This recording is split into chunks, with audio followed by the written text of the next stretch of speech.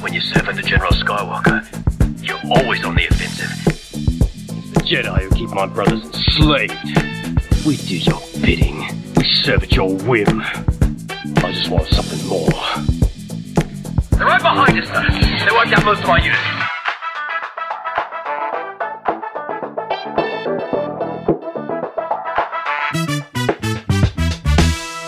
Welcome to the Star Wars Brothers Podcast. I'm Cliff Boyd. I'm here with John Boyd.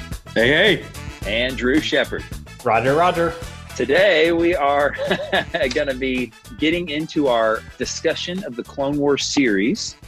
And as a reminder, we have, in preparation for this, watched 2 episodes of the series and the movie. We are going through chronologically, and we have to start out with an episode from season 2 in order to do that. It was episode 216, Cat and Mouse, and then we watched 116, Hidden Enemy, and then we watched the movie. Any overall impressions that y'all want to talk about before we get into it? Overall positive or overall negative? I really enjoy the animation. I'm just going to say that out loud just to get us started. The claymation, almost, it's not really claymation, but the way they look like clay, like, you know, the hairstyle, the Obi-Wan's beard, the clay look. I like that. I think it's a fun way to approach an animation that's not done a whole lot, at least not very well, and certainly not that smoothly. So I really enjoy seeing them actually produce this with that type of artistic style. Yeah. So initially I was opposite. I was like, I don't like this. It's like, this doesn't look enough like the people. And then I'd see a new character and I'd be like, they did pretty good with that one. But, you know, Anakin reminded me of somebody I go to church with, and it was very distracting at first because it didn't look like the actor from the movies. But as I watched it more, I got more okay with it, because I think if they had tried too hard to look exactly like the person, it would have gotten real goofy. Yeah, or sound like them, right? I mean, right, totally different voice actors for I'm pretty sure for every role. No, a lot of them they sound matched, but I read that with Anakin, they had somebody picked out that sounded a lot like him, and then they had somebody else that they just liked the read better on. And it's funny. I saw some kind of an interview with Hayden Christensen where he was like, "They didn't ask me; I would have done it." But did y'all like the change there, especially with Anakin's voice? Did you think it was a good thing or a bad thing? Or this came out after episode 3 came out. I'm indifferent to it. It doesn't bother me one way or another. So, you know, it was established early on who Anakin is. And so for me already, that is Anakin's voice for the next several weeks. At least when I think of Clone Wars Anakin, I'm already associating with that voice. So it for me, it doesn't matter. Yeah, I'm glad they did it, because I think if they had done the same people, I would have thought about the terrible acting from the prequels the entire time I was watching the Clone Wars. I actually don't think Hayden Christensen did that bad a job of acting himself. Like I've said, I think it was more of a problem of the probably the way that they were told to do it and the setting that they were in, rather than them being bad actors. Because, you know, some of them are great actors and actresses, and they just didn't do any good in that film. But I actually really liked the read on Anakin. I think I would have liked it just as well if it were Anakin's voice from the movies, but it was fine like it was. What y'all think about the morals at the beginning of the 2 episodes? Like I don't know if you call it a moral, or here's the lesson that you need to get from this episode. I didn't even write them down. What did y'all think about it? I don't really pay attention to them. I'm just going to be honest. I read them and I think about them for about 2 seconds. But if you were to ask me 10 minutes into the episode what it was like, what was the moral that we started this episode with, I'd be like, I don't know. I can't remember. But just since you brought up what's happening in the beginning, I do like how they all start out similar, at least up to this point, with the war report type of introduction, you know, like the old World War II propaganda, you know, in the movie theaters, you know, world at war, you know, and so how they start out with that each episode, I do really like that. Not that I even need the recap, but it's a fun way to start an episode. Yeah. Not my favorite. It's fine. I'm not going to complain about it. And I think it's going to be pretty much the case for the entire series. So better get used to it. I do think, I guess it's a little distracting to me that they have one of the characters that's in the episode doing the read. It's Admiral Wolf Ularen, I think is how you say it. And his voice doing the read through to kind of summarize where we're at, and then hearing him in the episode, just something about it feels a little bit off to me. I'd prefer to just have maybe a more generic narrator that wasn't associated with an actual character in the show. And yeah, I'm the same with you, Drew. By the time we were 2 minutes in, I didn't remember what it said at the beginning. I get the impression that those were just an afterthought. Maybe wanting to give like a Saturday morning cartoon vibe off. And a lot of times Saturday morning cartoons want to teach you a good lesson. John, we talk about a lot, the Power Rangers. We used to be really into Power Rangers, and they'd have like the end of the episode, they'd be like, "We're not fighting, we're dancing." and they do something about bullying or whatever. And so I get the impression that they're just an afterthought, that they're like, well, let's just put this at the beginning because somebody told them that they needed to do it. I don't know if that's true or not, but that's the impression that I get. Yeah, I kind of wished I had written them down, after I'd already been watching and tried to compare it to what was happening. But I didn't. I think maybe I will in the future. I think my stance on it, John, that's great if you want to bring that to the table. I think my stance on it's going to be just don't worry about it. Read it and then forget about it. And if I happen to notice a connection into it, then maybe I'll, I'm there more for the story than I am for the moral lesson. I don't need to get my moral lessons from the Star Wars Clone Wars cartoon, or I don't know if moral lessons, but your life lessons of or whatever. Okay, well, let's get right into the episode then. This first episode, we are introduced to a villain, Admiral Trench. Drew, how would you describe Admiral Trench? He's a tarantula, let's just face it. Yeah, right. And I didn't know if they were trying to be funny with that wordplay. I mean, in the tarantula, I mean, it's not the same, but I'm like, it's an interesting choice. It's not General Smith and he's a tarantula. It's Trench is the tarantula. So I don't know if there's anything to that. I just thought that was interesting. Now, I had a little bit different take on his name. I don't know if it was an intentional reference or not, but as I thought about it, I think Trench. What the type of warfare that's going on in that episode is very similar to World War I trench warfare, right? Because they've got the blockade. They're trying to get to the planet, but there's this blockade and they can't pass. So just the way that trench warfare worked, where you built your line and then you couldn't get past it, And there's obviously some other war-like imagery in the episode itself. Maybe not World War I imagery, but definitely some warlike imagery that we'll get to. John, any impressions of Admiral Trench? I think it's Admiral. Yeah, just big spider. And it kind of bothered me at first. I was like, he's so spiderish. Wasn't just 8 eyes or 6 eyes and a bunch of arms. It was both. But interesting perspective on the Trench. I didn't even think about that. And then that area kind of being the no man's land where they had to go hide from it and stuff. Sure, yeah. The Pirates of the Caribbean has the guy with a tentacle face, and Admiral Trench reminded me a lot of him as I thought back on it. I think he's a lot like that guy. Okay, this arc is going to covers both these episodes and the movie.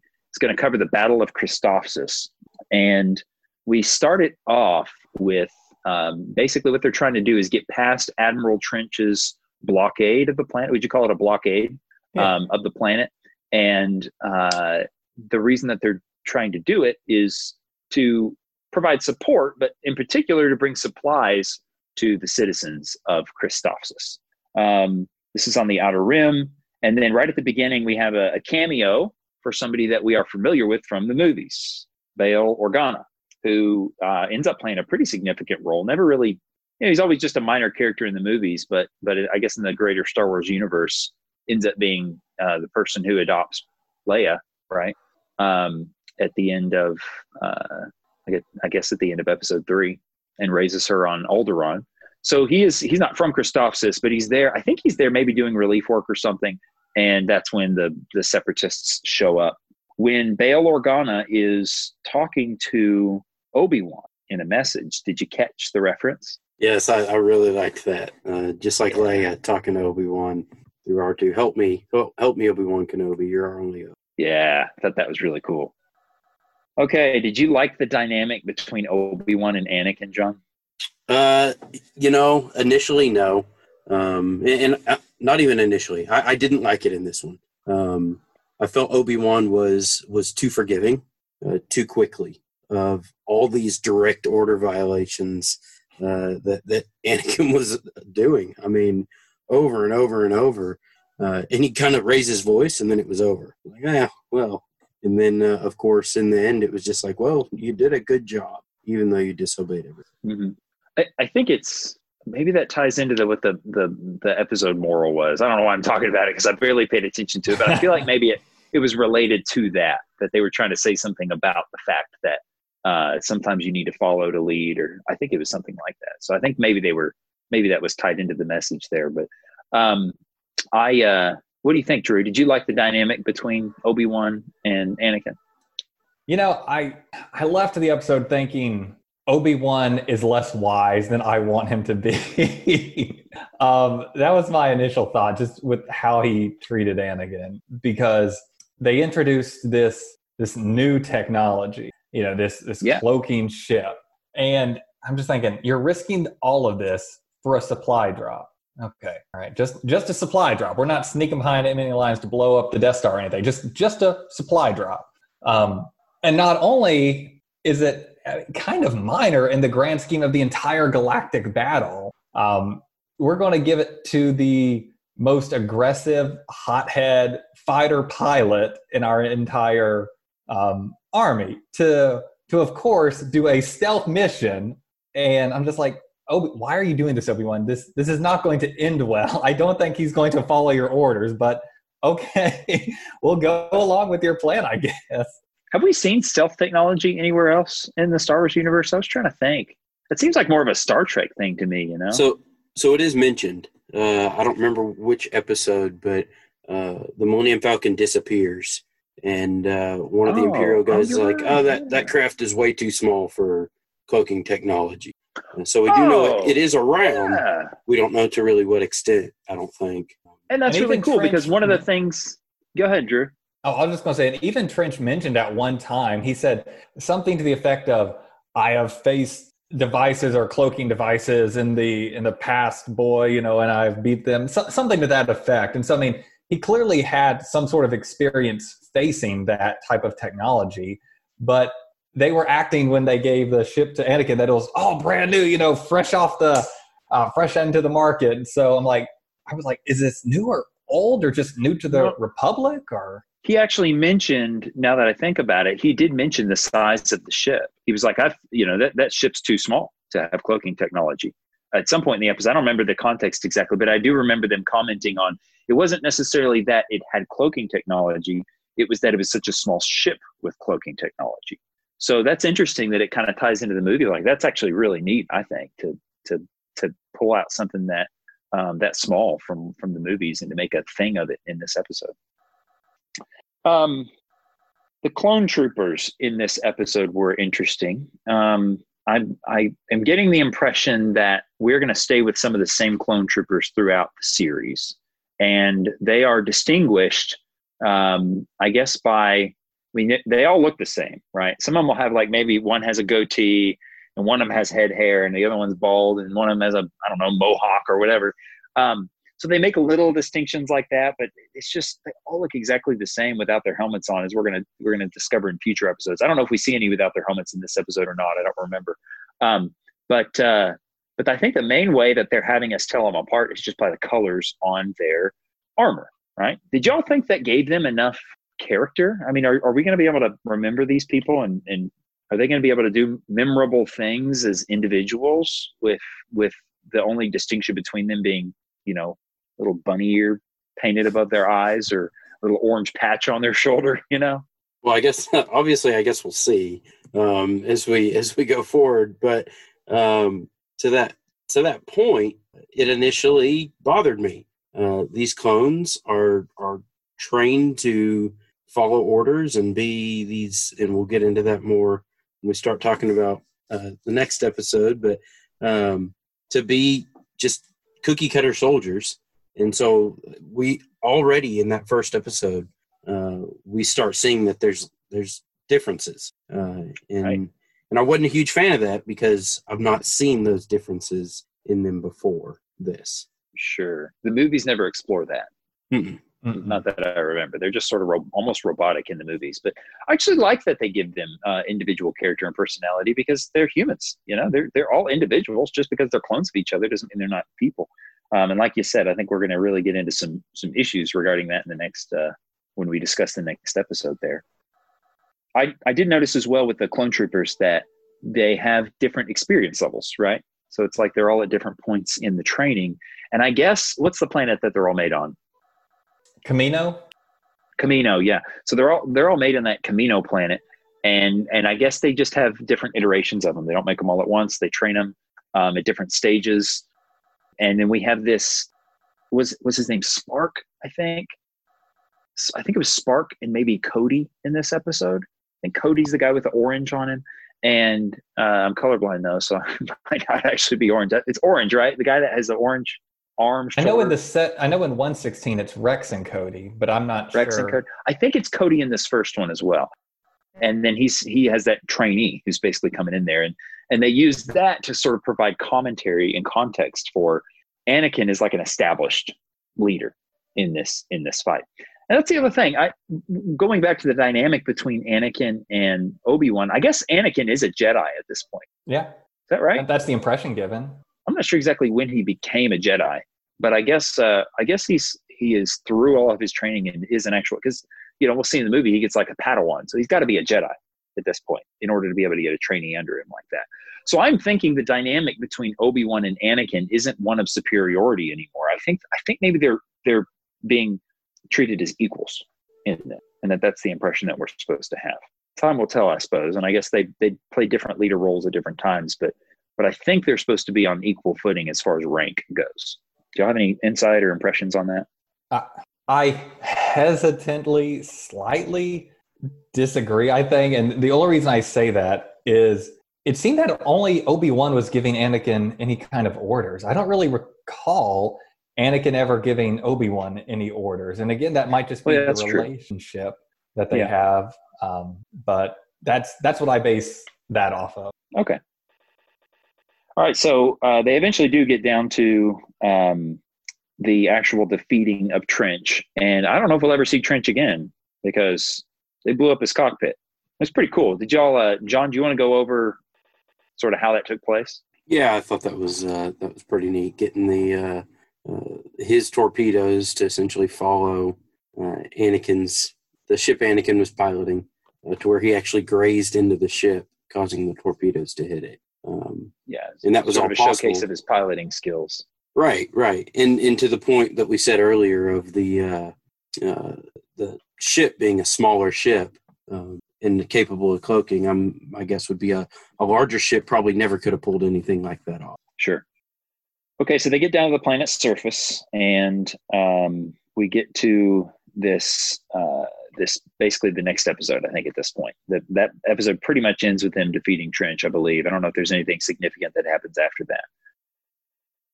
So now we get down to the planet's surface, and we discover that there is an insider, traitor among the clones, right? Somebody is feeding the separatists information about their positions. And so the next episode opens with basically the droid army coming in and being able to sneak up behind the Republic people, right? Obi-Wan and his clone people that he had with him. I think Rex is with him, and Rex does some cool stuff there. I don't know, maybe Rex is with Anakin. They rappel across, and they all fight them off together. But then they sort of regroup. Anakin and Obi-Wan are going to go sneak behind enemy lines and see if they can find out any information that way. And in the meantime, the clone troopers go back to the barracks, and that's when they discover that it's one of them, right? That it's a clone that is feeding that information. And they do that because while they're talking about what their plan is going to be going forward, they realize somebody's left one of their comm links on, obviously intentionally. They see one of the clone troopers who books it. And apparently all the clones don't have distinctive markings. Thank goodness this guy didn't, or he would have been caught, right? So I guess I'm thinking probably only the ones that are going to matter long term are going to have the distinctive markings on them that are going to enable us to tell them apart. I think this is maybe a good time to talk about the way that the clones are characterized again. They have nicknames, right? They're not just a number, but they have nicknames and they have personalities that are a little bit different in between the different clones. And they are individuals who have, humans that have been cloned, created, but they're still people, and they give them some character that way. So an investigation goes underway. Y'all just interrupt me anytime you have a comment. Investigation goes underway, and they I forget how they do it. Y'all remember how they determined it was this particular clone group? This particular group. It was like the signal that was too low to normally be found or caught. It was intermittently sending out signals, but from from his unit. Yeah, and so they found it from his barracks. It was coming constantly from the barracks. Got it. Barracks. Okay. Slick. As soon as they said his name, I was like, it's him. He's Slick. His name gave it away. I wasn't 100% sure, but I was like, I bet it's him. So they go in and they investigate and they question everyone. And they finally get down to, I forget the guy's name, but you remember the guy's name that had the droid fingers? I don't remember his name, but I think he had a name. But what was the big deal about droid fingers? It's like I get it if it were like human fingers or something that you're chopping off, but they acted like he did such a bad thing by stealing these droid fingers and stringing them up on a necklace.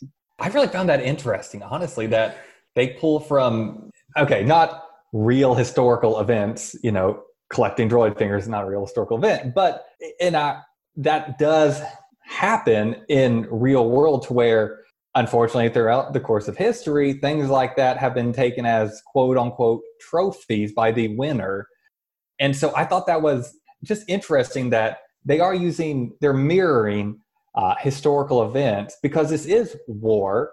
And so they're mirroring real factual events of war that have happened. And so I just found that interesting. And in most cases, because when I realized that, I actually tried to look this up a little bit, but I mean, most countries consider this, forbidden. You weren't allowed to do it then either with either side. So I just thought that was interesting that they even kept with that sense of this is not allowed. You're not allowed to do this. Yeah, when they were kind of fussing at him, they didn't chastise him for having droid fingers, but it was for collecting things off the battle. And so I guess that was something he just should not have done. You don't take things off the battlefield off of your enemy after they're dead. Okay. Well, I wanted to mention this, Drew. I thought of this while you were talking before I forget, because I did forget already. The stealth ship going through was basically a submarine, right? We're going back one episode? Yeah, back one episode. Okay. It's that stealth ship is that long, skinny ship. I'm pretty sure it even made submarine sounds. It was like... It did have the red tint inside of it like a submarine, yeah. Yeah, that was definitely like a World War II submarine reference. And I thought of that when you mentioned the fingers. I didn't know the fingers were an actual war reference. I mean, I would think that it would be a bad thing to collect fingers from the people that you've killed. Yeah, who knows? Okay, so ends up being Slick, and he has his reasons. One of y'all want to go over what were his reasons? It was because he felt like they were slaves. It was, I kind of felt bad for him. It really got me thinking, like, they are slaves. They don't have a choice. You're a soldier for the Republic. That's what you were born to do, and that's what you're going to do. So really interesting exploring that concept there. But yeah, I mean, that was never thought of that before, that they didn't really have a choice. Yeah, they did a really good job of bringing you back again to the fact that these are people. There's emotion there. It's not just they are not droids, they are clones. So they are actually people who are dying on the battlefield. And so they're not trash and disposable like the droids. And so they are slaves to the Republic, to the Jedi. And it did a really, I felt torn because I didn't agree with what he did, but it was one of those, I understand why you did what you did. It is pretty messed up what the Jedi are doing. Obviously it was their fault for like using it, I guess, but they didn't conceive of it. Remember, we've got Palpatine behind the scenes conceiving of all this stuff, and he put the gears in motion initially to create this clone army and set up the droid army to oppose them. And so Palpatine's behind all of it on both sides. But it is a little bit crazy how the Jedi are just like, well, all right, guess we've got this army. I guess we'll use it. Like, right. They never questioned where it came from. I don't know if they ever do question where it came from or why they have it. Y'all know? I can't think of any time that they did that. No, not that I know of them questioning. And maybe there's something in expanded canon somewhere where maybe where they'll address that. But in Jedi, they're supposed to be these kind of. We know they're not, but they're supposed to be kind of these role model people, Sure, that are extra good. And then to your point, well, they didn't conceive of it; they just kind of it was given to them. Well, that doesn't sound any better to me. So I was just given this terrible thing, so I'm going to use it, right? So, yeah, definitely interesting aspect there. And it's not just slavery. It's also like human experimentation. I did a little research on it because they I don't know if they reference it in the episode or if they reference it in the movie. I played episode 2 in the background while I was doing something before I started watching this week, so I had that kind of fresh on my mind as well. But they talk about age acceleration, and I looked it up, and basically when a clone trooper looks 20 and he's like getting into it initially, like he's sort of through his initial training and he's being deployed, he's actually only 10. So these are like kids that are adults because they've been, filled up with growth hormones or something weird. So they've done this messed up age acceleration. They put them in this facility and basically train them to care about nothing but the mission, right? And like that's what their moral code is centered on, is the mission. And no surprise that it eventually ends up nearly literally stabbing them in the back, right?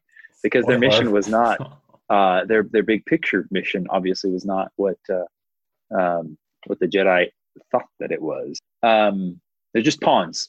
They have no life. They grow up, and then they're supposed to fight, and they give their lives. And you see it. You see a lot of them dying.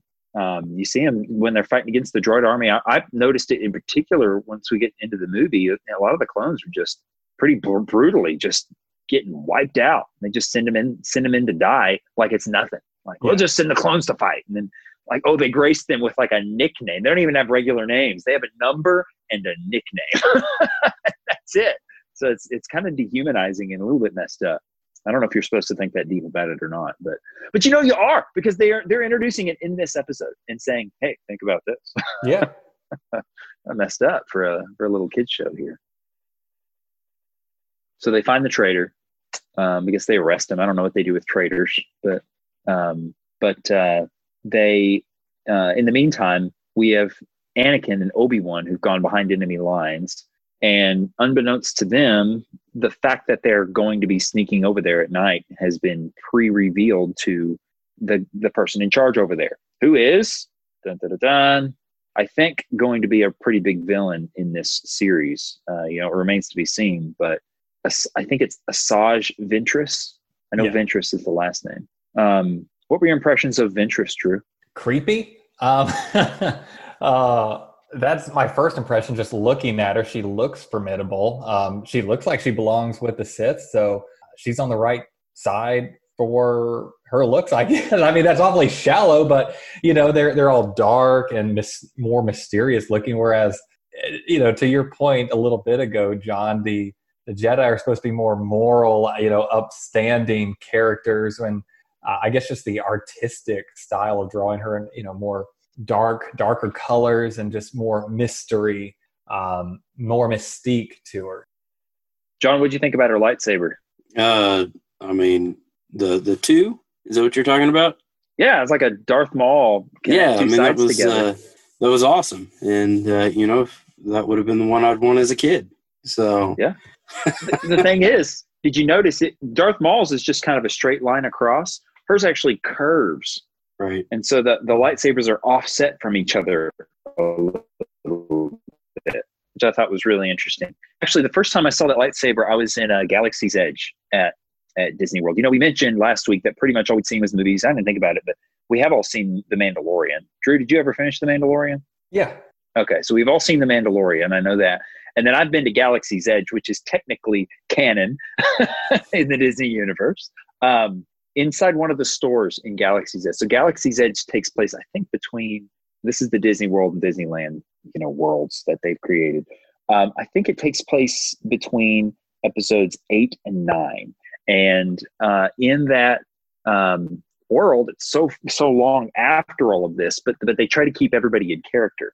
So if you try to talk to one of the cast members about something from one of the previous movies, that's in a different timeline, it's like they're a little bit confused about it. And so they had this lightsaber on display, which you could buy for, I think it was about $500. That's crazy. But you could buy it. You could buy Ventress's lightsaber. And I didn't know. I'd never seen the Clone Wars. I didn't know who it was. So I asked one of the cast members who it was. And they were like, oh, that's a legendary, that's a legendary warrior of some sort. We don't really have that much information about her. And I was just thinking, what? Oh, you're in character. Okay. I guess I'll have to go figure this out on my own. And I never really did. But then I saw it watching this series and was like, oh, okay, there it is. There's the lightsaber. So I thought the lightsaber was really cool. I thought the lightsaber battle was really neat. Choreographed really well. Obviously, do what? No, go ahead, Cliff. You finish your thought. No, go ahead. I was just thinking, since we're talking about the lightsaber scene and between them, Ventress and Obi-Wan, what did you think of the relationship between Ventress and Obi-Wan? What do you mean? It was hilarious to me. I could not stop laughing every time they spoke with each other. So Ventress, whenever she spoke to Obi-Wan, it was always this pseudo seductive, like, I love you, but I really want to kill you kind of. Oh. And I think what was it? At one point in the movie, he called like Obi-Wan in a very smooth way, was like, that's not, something Ventress, my darling. I mean, just the way. Oh, yeah. Okay. Talked. All right. So they've got a little bit of, bit of like, and she would say sexual tension between them or something. Obi-Wan, and then he would just like raise his eyebrows. So it was just you didn't even notice that. Funny. I was cracking up. Yeah. I was like, I just want to see more of these two. Like, and know if there's, because clearly I say clearly, to me it appeared that they knew each other. There was some backstory there between them, some previous battle or interaction. And so that to me was interesting and something I was like, have they ever met before? I don't know. Yeah, that was distracting to me. I mean, I was like, they're flirting. I mean, they're absolutely flirting at that first point. And, so I was thinking, hey, did she used to be good, before she got all creepy looking? I mean, I don't know. I'm curious to know if there is a backstory. Yeah, maybe it's just natural attraction. Yeah, she's pretty cocky, thinking she can take on like the two greatest Jedi ever by herself. And she's not even a Sith. I was a little confused. So she's got lightsabers, a lightsaber. I don't know if we know where she got it. We know where Grievous ends up getting his because he gets his by killing Jedi and taking them from him. But she's got her own lightsaber. I don't know if we are to presume that she made it herself. She can't be a Sith, right? Because there's only ever two Sith at a time. We have Dooku and Palpatine as the two Sith right now, right? It was, I think it was Maul and Palpatine in episode 1, and then it's Dooku and Palpatine by the time we get to episode 2. And so I'm not sure. I don't guess she's a Sith, but she's definitely got some skills with a lightsaber. Does not defeat them, definitely is overcome, but has her getaway, jumps out the window and reveals, hey, she's got a whole army sitting there ready to go to battle against Christophsis that nobody knew about. And that transitions us into the movie. Anything else to say about either one of these episodes before we move on to the film? I actually have two comments here. One, again, just another, this might just be my type of humor, but I found it really interesting when they first started battling that Ventress went into this room and used the Force to hurl a bunch of books at Obi-Wan and Anakin. I'm laughing to myself, this ancient, mystic, mysterious Force, and you're just like throwing books at people. Like that's your defense here. I just got a chuckle out of that. Yeah. And then just the other thing, help me figure out what was the trap just to get them away from the barracks for that time being? Was that the point of the trap? It was, I don't know that it was really a trap. It was more that, because it was like immediate. They went back and they regrouped and they talked about it and they said, we've got a traitor. We got to figure out who this is. So Rex and Cody go back and they're like, all right, we're going to go try to figure this out. And Anakin and Obi-Wan say, well, we're going to go try to sneak behind enemy lines. Well, that message got relayed. And so it wasn't like it was a big elaborate plan. It was just like, they're on their way. What do we do? She said, so I'm thinking it's like Ventress is like, well, I'm going to go confront them. You know what I mean? So it's not like it was a big setup to trap them. It was, I guess it was to an extent, right? Because they didn't immediately start firing on them. They did make a reference to a trap. Yeah, but I think it was more all of the droids, like no one fired. They went straight up, walked in. So I'm like, okay, so there's clearly a plan. I think it was more of that. Here's how we're going to handle this since we know they're coming. More than anything. I kind of had the idea it was a setup, and they got them away, and then the armory basically blew up while they were gone. The armory. Yeah. Oh. Where they had why all their. Why would they want them gone for that? I guess it'd be harder to blow it up if a Jedi's there. Okay. All right. Maybe. And so that's kind of the idea I got from the setup, was to create a distraction. She wasn't really trying to kill him. She just needed to keep them occupied while they could carry out their plans to sabotage them. Okay. That makes sense. All right, let's get into this movie. So I read somewhere that this movie was conceived, and this might explain partly why some of the episodes are out of order. Like these are two just random episodes that are thrown in. One of them's in the middle of season 1, one of them's in the middle of season 2. It's kind of random. The movie itself actually was not part of the original Clone Wars marketing plan. It was apparently George Lucas was reviewing some of the footage for the cartoon that they were producing and was like, oh, we ought to make a movie to kick this thing off, So they gave it a little budget. And as sort of an afterthought, I guess, was like, all right, let's figure out a way to introduce this series in the form of a movie before we get into the episode by episode, ongoing saga here. I thought that was pretty interesting. I want to talk about the budget. And actually, as I was looking up, because I was curious, how much money was this a box office success? And I read that it was a box office success, but it got me looking at box office numbers. And I want to take a quick look here at just some of the numbers that I found as far as Star Wars movies in general. We ranked the Star Wars movies last week. We didn't include this one because, I guess we'd probably all seen it, but weren't really counting it. It's in its own category. I think it's more part of the TV series than anything, even though it was a theatrical release. I don't really view it in the same way that I view the rest of the Star Wars movies. And so I don't think it belongs in a Star Wars ranking like the others do. I'm curious what y'all think. What movie of all 11, well, let's say 12 movies, include this one now. Of all 12 movies, which one of the movies do you think had the lowest budget? I don't know. Maybe 4. Take a guess. 4? Okay, Drew? 4. I was actually going to say 4 too. Well, you can say the same. Yeah, I'm thinking 4. Okay, so number 4 was the lowest of any of the other theatrical releases. Clone Wars is actually the lowest. It was $8.5 million to produce the Clone Wars. Only $11 million to produce A New Hope, and then that increased for Empire Strikes Back to $23 million, and then increased again to Return of the Jedi to $32 million. And so those were all pretty close together. And so I thought it was interesting to see how that budget had ramped up. Here's something that blew me away. The opening weekend for A New Hope only made $1.5 million. So they put $11 million into this thing and it only made $1.5 million on opening week. That greatly increased with The Empire Strikes Back. That made $4.9 million. But then get this, by the time they got to Return of the Jedi, $23 million on opening weekend. I thought that was a pretty crazy ramp up from just a $1 million opening weekend on A New Hope. Which one of those movies do you think made the biggest worldwide box office overall? I would guess Return of the Jedi. Say Empire. It's A New Hope. A New Hope ended up making $775 million worldwide box office. Now, I'm not sure what time period that spans. I don't know if it includes the re-releases or anything. I assume it probably doesn't, but I don't know that for sure.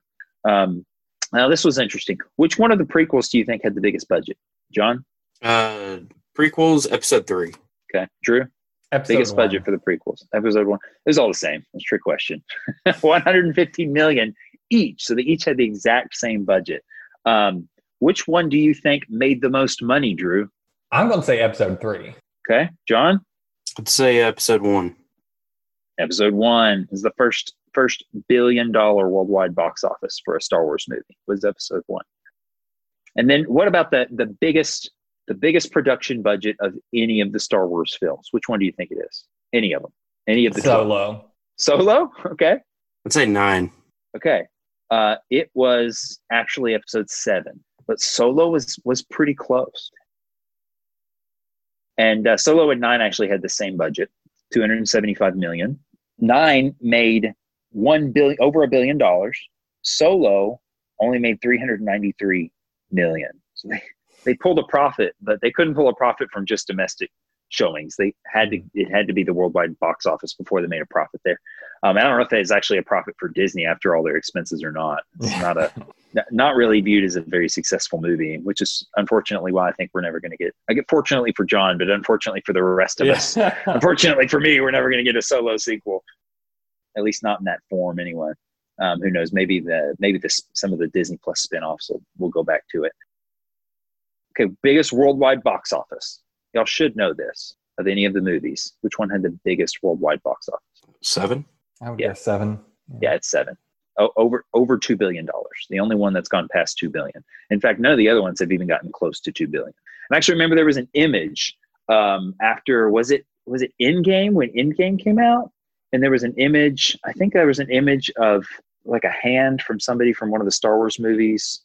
It was when one of them dethroned the others, like a Star Wars movie dethroned a Marvel movie or vice versa. And I remember there being some sort of a handoff image that I saw that was representative of that. Okay. Anyway, this is a very small budget compared to the rest of the Star Wars films. Very, very small budget movie that is simply meant to be an introduction to this series.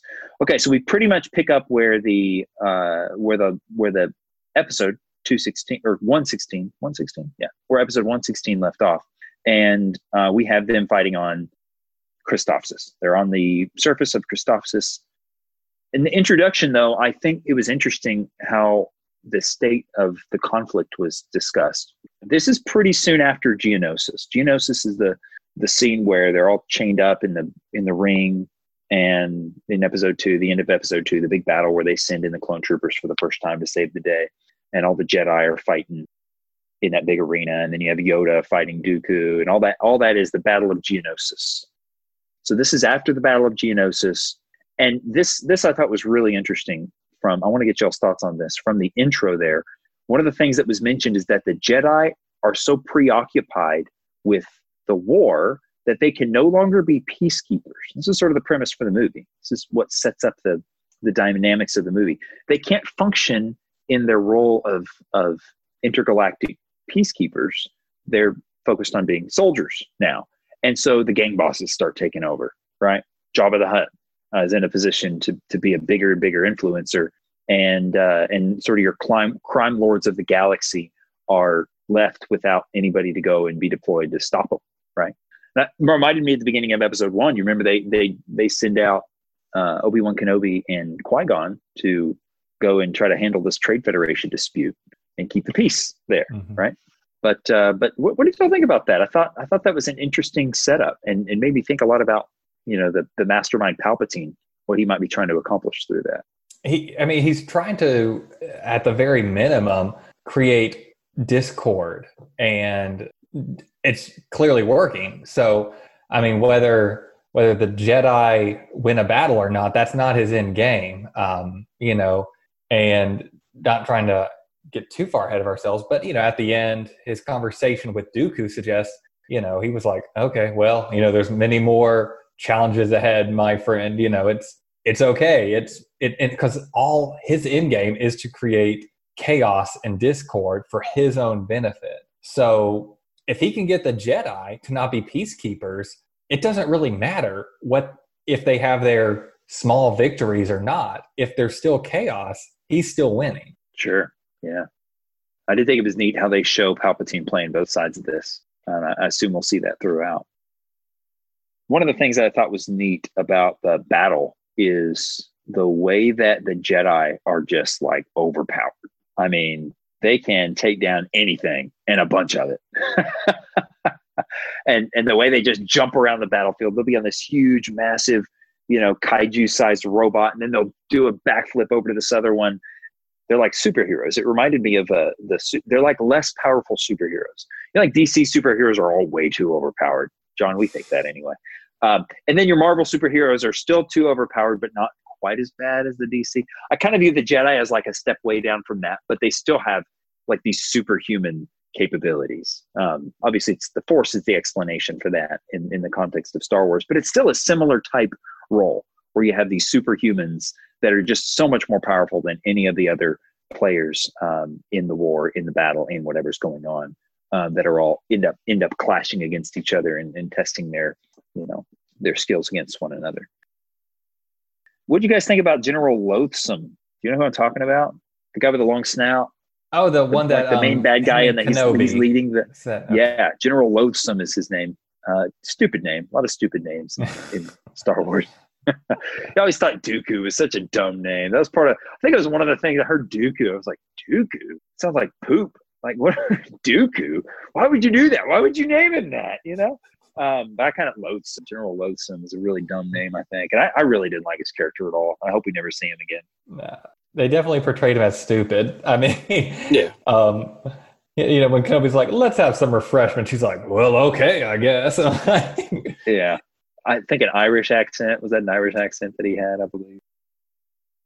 The droids end up retreating because they're going to go set up the shield and then progress a little bit at a time and try to under the shield overtake their cannons and destroy them.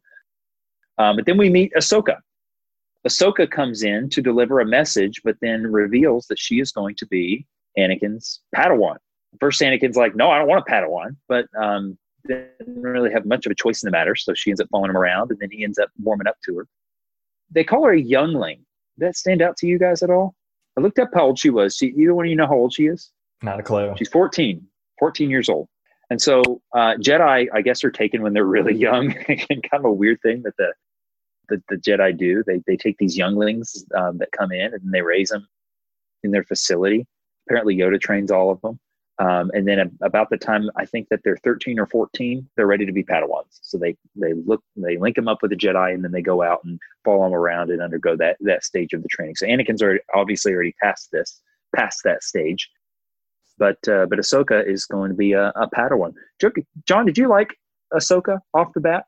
No, I didn't. And I know a lot of people love Ahsoka, so I'm going to give Ahsoka a chance. But in this movie, I didn't like her. I didn't like the voice acting. It felt very prequelish. And then I liked that she was that Anakin was frustrated with her a lot, and really I was thinking, look, these are things Anakin would have done. So I did like that dynamic, but her as a character, yeah. I didn't really care for her at this point. But again, gonna give her a chance. Drew, what were your impressions of Ahsoka? So I don't dislike her, but my bigger thing, the reason I say that is I watch her introduction with a lot of anxiety, because we know this Clone Wars are between episode 2 and 3. So we know what happens before and we know what happens after. So watching her, we already know her fate is tragic. It's either one of two things. So she's either going to, at the end of all this, she's either going to die or going to hiding. We know it's tragic. It's one of those two things. And so as guilty as I feel for saying this, I'm reluctant to put energy and emotion to caring for a character whose fate Okay. I already know. Sure. So I'm thinking maybe she is supposed to, maybe she'll become a character in her own right, but it seems like she's also supposed to just be a means by which we get to know Anakin and get to understand him better. And it's an opportunity for us to see Anakin seeing himself in someone else. Yeah. John, you sort of made a reference to that she doesn't behave, right? She doesn't do the thing. She doesn't take his instruction all the time. She does her own thing. She resists whatever he tells her. So, and we see that she just about gets him killed whenever they go to take down the shield, sneaking behind they get under the box, sort of Metal Gear Solid style, and sneak back to take the shield down so that the big guns can destroy their big robots or big droids. And while they are undergoing that, she ends up setting off a bunch of traps by being careless. Anakin knows enough to be careful and cautious, but she just runs in there and ends up causing a pretty big mess. But they are still successful on the mission, and it's at the end of that mission that Anakin's like, you know what? I think I can do this girl some good. And I think he kind of warms up to her and likes her by the end of it, because I think he starts seeing himself in her and can relate to where she's coming from and her attitude toward everything. Then we get to the main. We're going to kind of rush through the rest of this just because we've been at this for a little bit longer than we planned initially, but we get to the main conflict, and this was the main reason I disliked the movie so much the first time I saw it, however many years ago. Jabba the Hutt's son has been kidnapped, right? And so after they end up winning the Battle of Christophsis, and that's all, that's all fine and good. But then we have this other conflict that ends up taking place where Jabba the Hutt's son has been kidnapped, and he is reaching out to both the Separatists and the Jedi to try to get his son back. And so they're basically competing to see who can get Jabba's son back to him, so that they'll basically win his favor. The Jedi need him because he's going to give them some transport and give them the ability to use some of the warp routes that the Separatists have blocked. The Separatists want to. The Separatists have a lot of other motives at work. They're the ones who are actually behind this from the to begin with, right? They're the ones who have set out to kidnap Jabba's son, and they're the ones that basically are just trying to frame the Jedi. They let them get in there and find where he is. They come in and they rescue him, but it's all just a setup so that they can get pictures and send him back to Jabba and say, "Hey, look, the Jedi have your son, and they're gonna try to frame him and make them responsible for his death." Ventress, we see Ventress appear here again, and she's actually playing the role of being sort of the behind the scenes person who's getting the information to go and frame the Jedi. One of the moments that I thought was really, really funny from the episode was whenever they're going in there to save Jabba's son. They figure out where he is. They send, a big force to go and save him. And it's after that Ventress shows up, ends up fighting him off. She is supposed to kill Jabba's son. So I'm getting a little less convoluted. Let me see if I can take a step back. Basically what happens, they find out where Jabba's son is. They go in to save him. Anakin and Obi-Wan, along with an army of clones, go in to save Jabba's son. But they basically just walk in and pick him up, because the whole point of that was so that Ventress can get a picture of them with Jabba's son, and then they're going to kill Jabba's son and make it look like it was the Jedi's fault, right? So that's the role Ventress is playing, is as soon as she gets the pictures and sends them off, she's supposed to kill Jabba's son.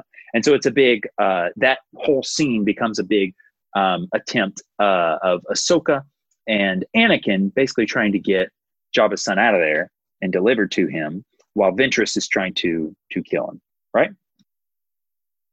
Some cool moments. One of the moments that I thought was really, really silly, made me laugh out loud.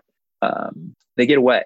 One of the droids pops out and says, Count Dooku wants a report of what's going on. And they've just gotten away. She doesn't say anything. She just tosses him off the cliff. And I just cracked up the moment because he goes, "Why?" It's not hilarious. A lot of people don't like the droids. I think they're fun. But I'm also the guy who likes Jar Jar. So any moments from that whole scene of what happened there that stood out to you all?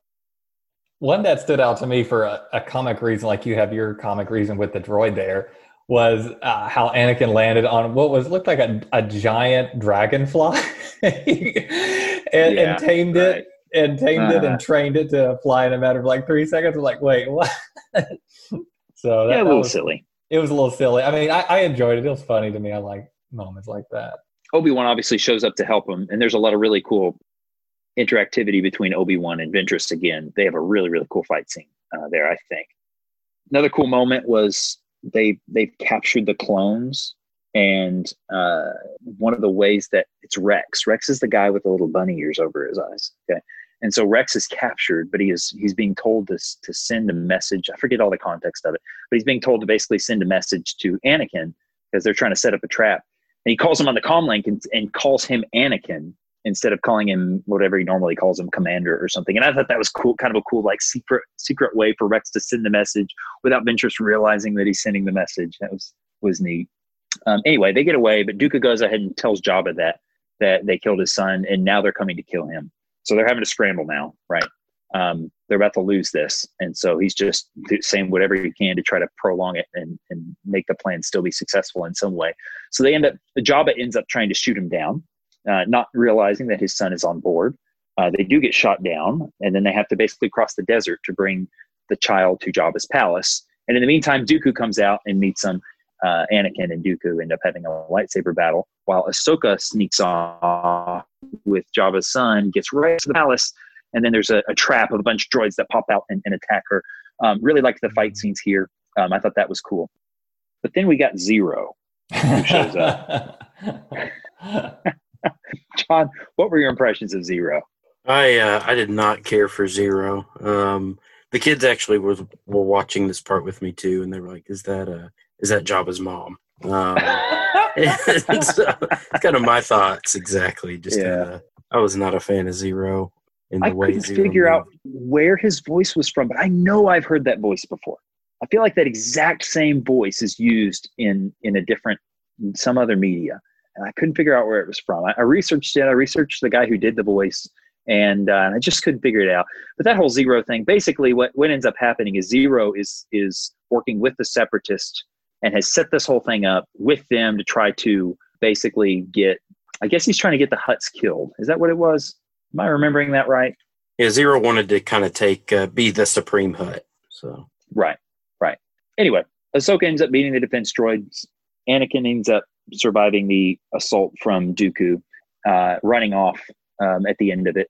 There's not really a winner or loser, just sort of Dooku's role was, I think, to just delay it. And so he accomplished what he was trying to accomplish there. And they end up bringing Jabba's son back. And then that's where you get Drew, which you referenced, where Palpatine is basically telling Dooku, hey, don't worry about it. It's not that big a deal. Because, hey, everybody's fighting. So Palpatine's getting his way at this point. Anything else about the movie that y'all want to discuss?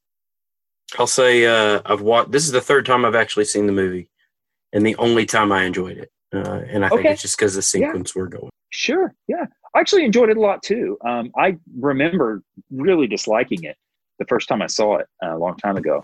But I thought it was great. I just enjoyed a whole lot about it. There's things not to like, but there's a whole lot to like. Drew? Yeah. A lot of cool battle scenes. The one between Dooku and Anakin I particularly enjoyed, and the one between Ahsoka and those three battle droids, and really watching her come into her own, thinking on her feet, and sort of how you saw that play out. I really enjoyed that scene. All right. For next week, we are going to be, hang on, let me pull it up here. We are going to be watching parts 1 and 2 of Domino Squad, the Domino Squad arc. And then part 3, I don't think we watched for a few more weeks. That's one, I guess, arc that's sort of spread out. Episode 301, Clone Cadets. And then we'll finish off the week with episode 105, Rookies. In between, we have the Toydaria duology. That's 2 episodes, 303 Supply Lines and 101 Ambush. And then we'll watch the Malevolence trilogy, which is 102, 103, and 104. Rising Malevolence, Shadow of Malevolence, and Destroy Malevolence. If you'd like to contact us between now and next week, you can email us at StarWarsBrothersPodcast@gmail.com. And we are actually going to start recording on Thursday next week, and I'll be trying to get these episodes posted over the weekends. You can now also follow us on Facebook and Twitter, and thanks for listening.